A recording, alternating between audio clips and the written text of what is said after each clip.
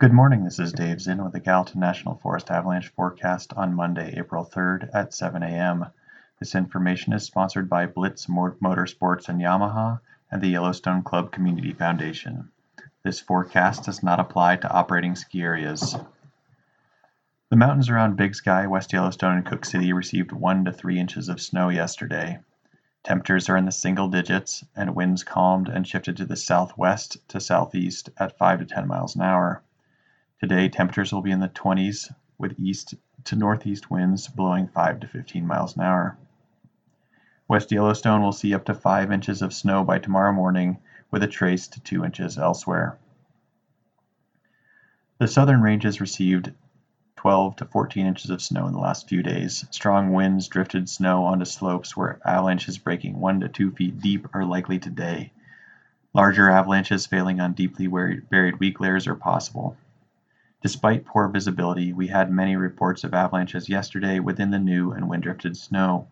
Near Cooke City, an avalanche broke 1 to 3 feet deep and 100 feet wide on Woody Ridge, and a skier remotely triggered a wind-loaded slope on Mineral Mountain from 20 feet away that avalanched 12 to 18 inches deep, 750 feet wide, and ran into mature trees below. In the Taylor Fork, we saw 6 natural avalanches that broke within the new and wind-drifted snow above Beaver Creek. True to form this season, new snow and wind loading resulted in at least a few deep slab avalanches.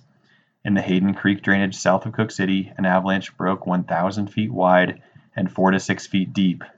Near Hillgard Peak in the southern Madison Range, an avalanche similarly appeared 4 to 6 feet deep and 1,000 feet wide.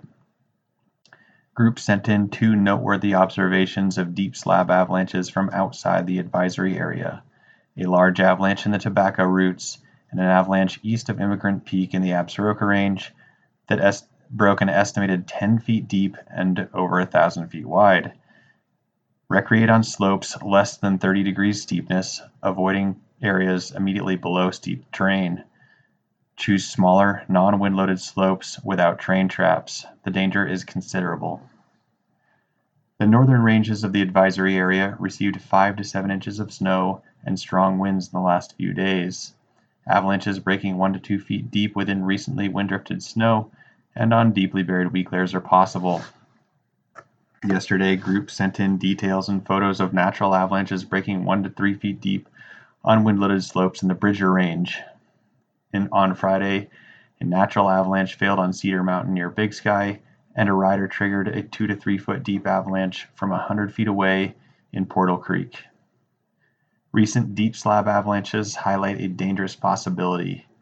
Thursday, outside Big Sky Ski Resort, a snowboarder took a nasty ride over cliffs in a slide that broke 2 to 4 feet deep. Earlier this weekend, an avalanche above Ainger Lake in the Bridger Range broke several feet deep and 500 feet wide, running to the lake below.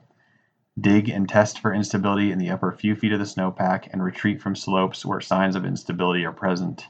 Choose smaller, non-wind-loaded slopes with fewer hazards like trees or cliffs. The danger is rated moderate. If you get out, please share avalanche, snowpack, or weather observations via our website. Send us an email at mtavalanche@gmail.com or give us a call at 406-587-6984.